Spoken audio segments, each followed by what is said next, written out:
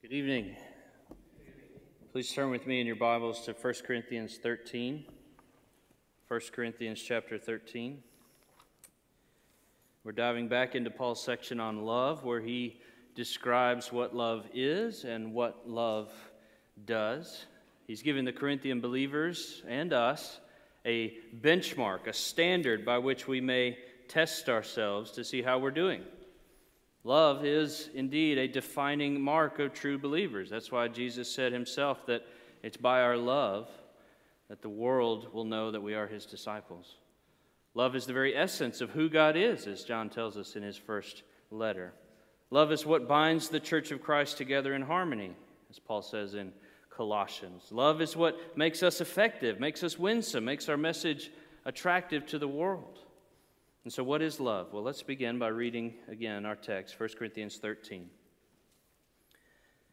If I speak in the tongues of men and of angels, but I have not love, I am a noisy gong and a clanging cymbal. And if I have prophetic powers and understand all mysteries and all knowledge, and if I have all faith so as to remove mountains, but I have not love, I am nothing. And if I give away all that I have, and if I deliver up my body to be burned, but I have not love, I gain nothing. Love is patient and kind. Love does not envy or boast. It is not arrogant or rude. It does not insist on its own way. It is not irritable or resentful.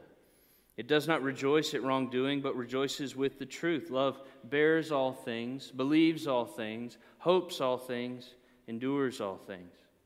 Love never ends. As for prophecies, they will pass away. As for tongues, they will cease. As for knowledge, it will pass away. For we know in part and we prophesy in part, but when the perfect comes, the partial will pass away. When I was a child, I spoke like a child, I thought like a child, I reasoned like a child. When I became a man, I gave up childish ways. For now we see in a mirror dimly, but then face to face. Now in part, but then I shall know fully, even as I have been fully known. So now faith, hope, and love abide, these three, but the greatest of these is love. This is Christ's word to you. Let's pray. Father, we ask that you would indeed hear our prayers tonight, that you would make us a more loving people. Peel away the layers of sin that remain, the layers of self-centeredness, the layers of arrogance and pride and rudeness. Make us a sacrificial people, a considerate people. We ask this in Christ's name. Amen. By way of review, last week we finished verse 4, looking at the sin of pride. Paul says that love does not boast, and it is not arrogant. We saw that these two things are connected, boasting being the fruit, arrogance of heart being the root. Bragging about yourself and your accomplishments is what necessarily overflows from a heart that is puffed up and is proud. We also saw that pride has certain consequences. Pride gives with it a false sense of safety, a false sense of security. We mentioned the Edomites from the book of Obadiah as an example of someone who thought that they were safe in their pride, but God brings them low. And what flowed from that was our second point, that pride makes God your enemy. The Bible speaks very clearly to say that pride doesn't bring some vague consequences, but it makes God personally your enemy. He opposes the proud. And we pointed to a third fruit of pride, that it brings terrible judgment. Pride merits for itself God's white-hot, holy wrath and judgment, culminating with an eternal appointment in hell, the likes of which Sodom and Gomorrah were just foretastes. But we also remembered that Scripture offers us all a way of escape, and that is Christ. Christ has absorbed the wrath and the judgment for those that trust in him. Those that humbly cling to him by faith are spared this eternal judgment and instead given the reward earned by the truly humble one. The wicked are spared, but they're not only spared, they're also treated as though they were righteous, because the righteous one was not spared in our place. That's the glorious exchange of the gospel. And tonight I'd like to continue into verse 5 and look at some more fruit of pride and corresponding fruit of humility. And in verse 5 we read that love is not rude. It is not rude. Rudeness is a fruit of pride. We've all seen it.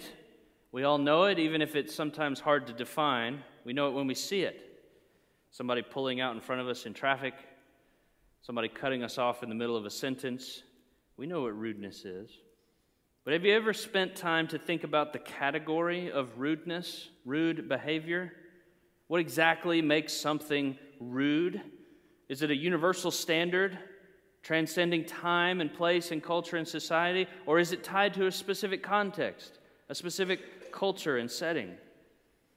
I find it interesting that rudeness assumes a category of behaviors which are agreed upon within a society, but are not necessarily moral law. That is, absolute all the time, everywhere.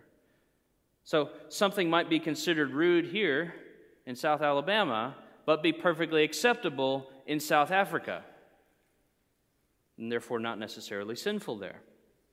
Likewise, wearing your shoes in someone's house might be okay here, but in Japan, that might be utterly offensive and therefore sinful, at least potentially sinful.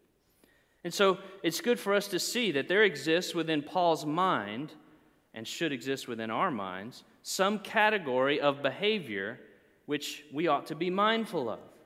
And as long as those culturally expected behaviors are consistent with Scripture, then we ought to conform out of love. Scripture is our final standard. It's the last say. But as long as some custom is not contrary to Scripture, then we ought to conform in love. So let me give us an example. Nothing in Scripture commands that a man should hold a door open for a woman to go first into a building. It's a custom. But that custom is consistent with God's design for men and women. It's a way for man to show deference to a woman who, as Paul says in 1 Corinthians 11, she's man's glory. And by holding the door for her, man shows honor to her as the weaker vessel, to use Peter's language. And so because that custom is consistent with many biblical principles, for us to reject that custom and refuse to hold the door for that woman is for us to be rude, at least to reject it without good reason, and to therefore be unloving. And so I hope it's helpful for us to see this connection between custom, cultural expectations on the one hand, and absolute moral law, the command to love on the other. To understand rudeness, we need to know the difference between these, and we need to be sensitive to our setting. So back to rudeness as a category. The word that Paul uses here is for something that's offensive to decorum, something that's inappropriate, unseemly, unconcerned with being civilized, with what is proper. And that certainly includes poor manners. That's probably what everybody thinks about, someone that is tactless, but it is larger than that. See, a rude person may be rude in how he speaks. He or she may be crude in their words. They may be joking about things which are unseemly, juvenile. You might simply try and justify it. Well, that's just locker room talk. That's just how guys talk, man talk. But it's often sinful. Ephesians 5:4, Paul says, "Let no filthiness or foolish talk or crude joking be in your mouths, which are out of place," which means they're inappropriate. They're rude. There are certain words, certain topics which ought not be joked about by believers. If you're not sure whether a word or a topic is acceptable, one general rule of thumb, children, this is helpful, ask your grandmother. She's generally a good guide as to what is appropriate and what is not. And if she's not around to ask whether or not you can say this word, then wisdom would usually dictate, then don't say it. God has given you a sufficient vocabulary to speak in a way that honors Him. And if you're unsure, if you're on the fence about whether I can use this word or not, wisdom usually dictates to stay silent. But it's not merely the content of what a rude person says, as if the words alone. It's also the manner in which we speak is often rude. For example, Proverbs speaks about the timing of our speech as indicative of whether or not we are a fool. Proverbs 27:14, "Whoever blesses his neighbor with a loud voice, rising early in the morning, will be counted as cursing." That means that a fool might come to your house and bless your name, speaking wonderful words of encouragement and praise, but he does it at the crack of dawn, And for most of us, that would not be received as a blessing in that moment. In fact, it would be the opposite, because he's being rude. He's inconsiderate to show up at dawn. Love knows that we're called not merely to avoid filthy words and coarse jesting, but that we're also called to consider the timing of our words that we choose to use. The rude person is unconcerned with timing, usually because he is impulsive. He often blasts off as soon as he has a stray thought. He calls or he texts or he bangs on your door immediately without giving a second thought to what time it is or what the other person might be doing, whether or not it's a good time. But love is not so. Calvin says it this way, which I like. He says, love does not bluster, but instead observes moderation. He observes moderation rather than blustering, which is to say, love moderates. It throttles back on impulsivity in order to consider others. But there's other ways that rudeness might express itself. For example, we could look at how we dress. Sometimes a person might be considered rude because how they dress themselves. Might be in a clearly flamboyant, flashy way, or a certain hairstyle that in a certain setting is offensive, or in a clearly immodest way that is inappropriate, or a way that just attracts attention to me when the attention shouldn't be on you. If I wore a rainbow-colored suit to someone's funeral, that would probably be offensive to the family. It's not a day to look at me. If you wore a white dress to someone else's wedding, that's usually not a good thing. Nor is a swimsuit appropriate to wear at a wedding. So we have to know what we're doing, what we're wearing, and how it communicates itself. Sometimes a rude person is offensive because they're not considerate of what is appropriate. They don't give forethought. They don't use their imagination to think, if I do this, these would be the consequences in the people around me. They're unconcerned with what impact their dress might have on others. They don't care about the weaker brother and how he might stumble. They don't care because they're unconcerned, they're inconsiderate. In fact, that's a good way to transition to the opposite of rudeness. Some people think that rudeness is a sin. Okay, I get that. So it must be politeness that is the corresponding virtue. Is that right? As if Paul is simply saying, oh, use your manners, mind your manners, say please and thank you, use the right fork at the right time, tuck in your shirt, don't wear a hat inside, as if that's all Paul is saying. Paul is not commending to us simple manners. Love demands that we do more than simply use the right fork and say the appropriate polite niceties. Be assured there are plenty of well-mannered, genteel, proper gentlemen and gentlewomen in hell right now. Manners alone do not necessarily demonstrate genuine love. Rather, love is not rude because love is considerate.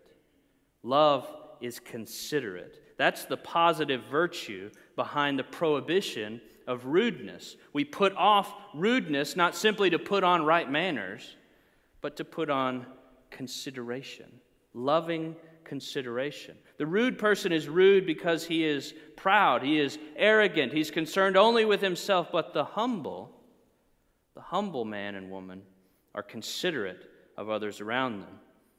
So that means rather than speaking crudely, using filthy speech, coarse jesting, a considerate person, a loving person will weigh their words.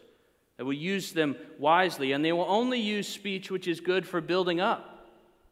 Paul says in Ephesians 4, let no corrupting talk comes out of your mouth, but only such as is good for building up as fits the occasion, that it may give grace to those who hear.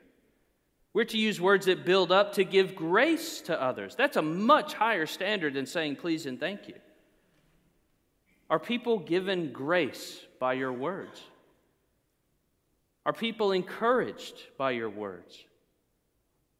Are they spurred on in their faith? Are they bolstered? Are they strengthened? Are they picked up when they're low by the words that you use? That's a much higher standard than simply saying please and thank you and avoiding a whole list of four-letter words. It would be much, much, much easier if Paul had just said, okay, here's a list of things you don't say, and here's a list of things you must say. But he doesn't do that. because the bar of love is much higher than a list. I'm supposed to impart grace with the words that I choose. Further, rudeness is inconsiderate of timing, as our comical proverb mentioned, but love instead chooses to speak at a time which is considerate. It speaks at an apt time. Proverbs 25:11, a word fitly spoken is like apples of gold in settings of silver. Fitly spoken assumes the right time. It's considerate of all the factors, all the circumstances of this conversation and what's going to happen. That's what love does. It considers not only the proper words to say, but when to say them, how to say them. It considers the hearer. It's not simply, let me get this off my chest. It's, how can I use what's in me and the words coming out of my mouth to give you more grace than you had before our conversation happened? That's what love does. Love listens, it considers, and then it speaks, rather than blustering out whatever pings into his head. How are we at this? Would people look at you and say, man, they are always so considerate. They're so kind, humble, and worried about everybody else around them. They're thoughtless of themselves. Are your words seasoned with salt, like Jesus commended? Or are they just plain salty, which Scripture condemns? Are we considerate of others when we speak, when we act, or do we just impulsively react? Further, do you consider it your Christian duty to dress and act consistently with love? Right? It's not necessarily sinful for you to wear this or to wear that, but love goes deeper than mere sin or not sin. Love goes deeper than clear black and white. Love is concerned not with what's my right to wear, but what's my clothing going to do to the people around me. It's not what I can get away with. That's what the legalist is concerned with. What is my right? What can I do? And what can they not tell me I can't do? But love is instead other-centered. Rudeness is me-centered, self-centered. Rudeness is unconcerned with its impact, unconcerned with giving grace to others, unconcerned with seeking the good of those around them. But love is deeply aware of how words have effects, and how timing and how we speak, how we act, how we dress should all be marshaled together to impart grace. When you look at rudeness like that, we can see that we all have a ways to go. Right? We've all been taught manners, like saying please and thank you, and those are good things as far as they go. But what you can't simply be taught is to have a heart that is joyfully considerate of others, that joyfully seeks to put others ahead of you because they're more important than you. That's because we're all born proud. We don't have to be taught to put me first. That comes naturally. In fact, Paul, speaking in Romans 3, quoting a bunch of Psalms, talks about the disposition of every man and woman from birth. Right? Instead of considering our words and choosing words that impart grace, he says their throats are open graves. So that means instead of imparting grace and life, we reveal death and decay when we open our mouth. Instead of choosing our time, the time of our words with care, like apples of gold in a setting of silver, he says this about mankind, that the venom of asp is under their tongues, their mouth is full of curses and bitterness. See, we're all from birth the fool that shows up at dawn with mouths full of curses. And rather than being considerate of how our behavior, how our actions, how our dress impacts others, and how we might show love to all those around us, Scripture teaches us that man has feet that are swift to shed innocent blood. In their paths are ruin and misery, Paul says. So the fruit of our actions is not grace to all those around us, it's the opposite, it's death. It's curses. That's because we're all bent in on ourselves. We are unconcerned with the well-being of everybody else. This world is about me, myself, and I. That's the status of every person, every son and daughter of Adam. We are gifted sinners, centered on ourselves, unconcerned with doing good to those around us. And what else does Paul say about this tendency? Well, he says later in Romans that the wages of this is death. That means that we have worked and the just wages we are to be paid, the paycheck that we have earned, is death. We all deserve to die for rudeness. When I look at that text the first time, or when you said, oh, love is not rude, well, that's kind of like trivial. Rudeness is kind of a low bar sin, right? Rudeness puts people in hell, eternally judged and punished. But Paul doesn't stop with the universal condemnation of mankind, praise God. He also explains the good news of Jesus. And you see that the God of the Bible is love, and part of being love is being considerate. Rather than being rude in his speech, God chose to speak words that impart grace. In fact, his word to mankind is the word of his Son, the eternal word of all grace. John 1 tells us that the eternal word was with God and was God, and that word became flesh and dwelt among us. And then it says, law was given through Moses, but grace came to us through Jesus Christ. The word was spoken from heaven, and grace came to him. In love, God considered us, and he chose to speak a word to us, a word that brings with it heaven's worth of grace. That's the good news of Christ's coming. The Word put on flesh and always spoke out of love. He chose the right words to say and never once spoke an unkind, inconsiderate word, never said a single thing that was unloving.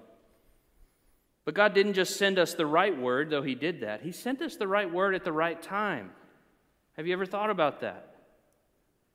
Jesus could have come right after Genesis 3. Right after Cain killed Abel, he could have come. Right after the Exodus, he could have come. At Mount Sinai, he could have come. But he didn't.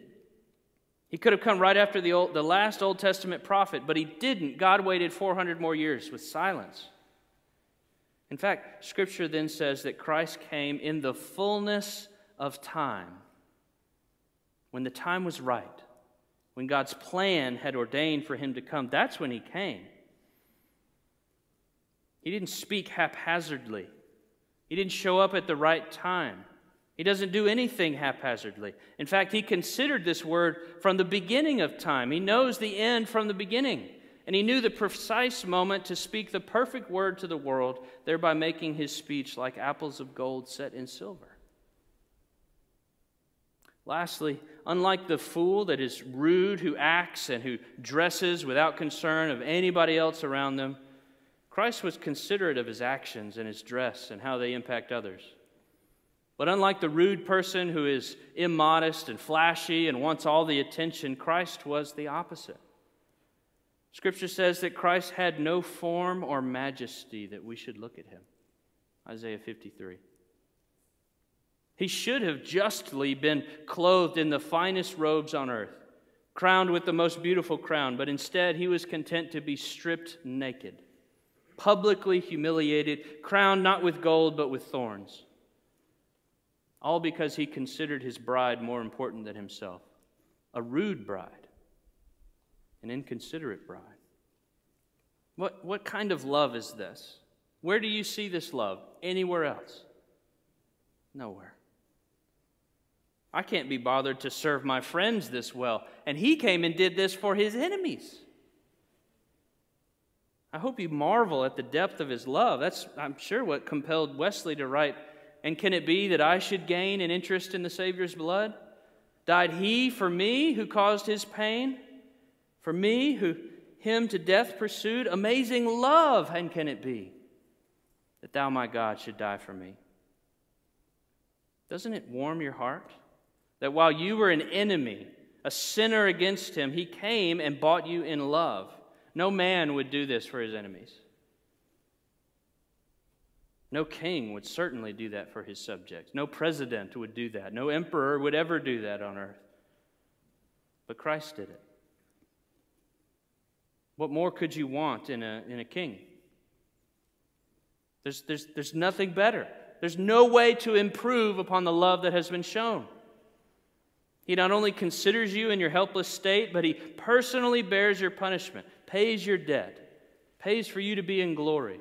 Trust in this Christ. Believe in him. Consider your state if you are yet still unbelieving. Consider your condition, your sure and certain judgment that is coming, but also consider Christ, the Christ of the Scriptures. He's the perfect, loving Word of God spoken at the right time to redeem the ungodly, which is you. And all that He requires is faith. Bending the knee, believing in Him. And if you do that, you'll be the recipient of His love. You will know His grace. And He'll speak another word of love to you, which is His Holy Spirit.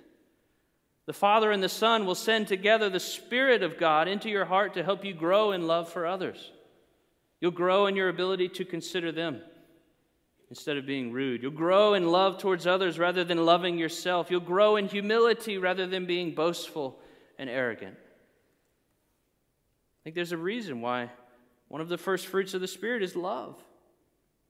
When the Spirit gives you a new heart, you will bear new fruit, and the first fruit is love. You won't do it perfectly, but you'll grow in it as He teaches you more and more about the love of Christ. And so won't you trust in Christ?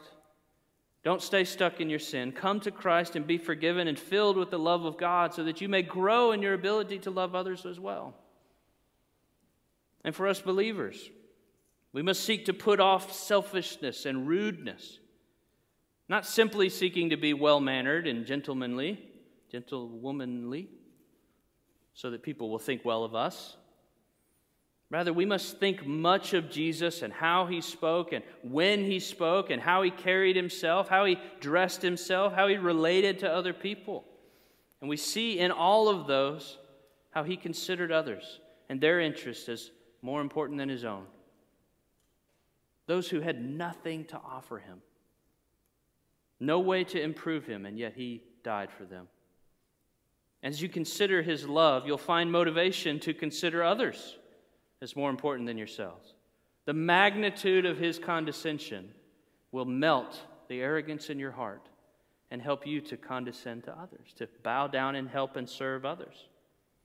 You'll choose to use words that impart grace rather than curse, to say them at the right time rather than in your own timing, to joyfully dress and behave as if your appearance has consequences in the lives of others.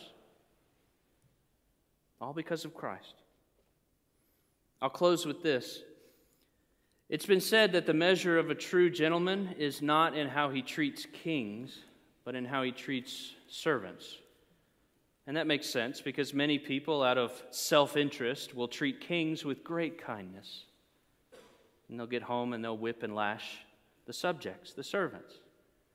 But a true gentleman, a truly loving person who is not rude, will treat his servants, his subordinates, with love, even though they have nothing to offer him. And if that's true, that a measure of a man's behavior is in how he treats his servants, then what does that say about Jesus, who served His servants by becoming one Himself and dying in their place, so that the master died in the place of the servant, giving the servants life instead? That's love that no mere man can match. And that love, the love of Christ, we have in another way.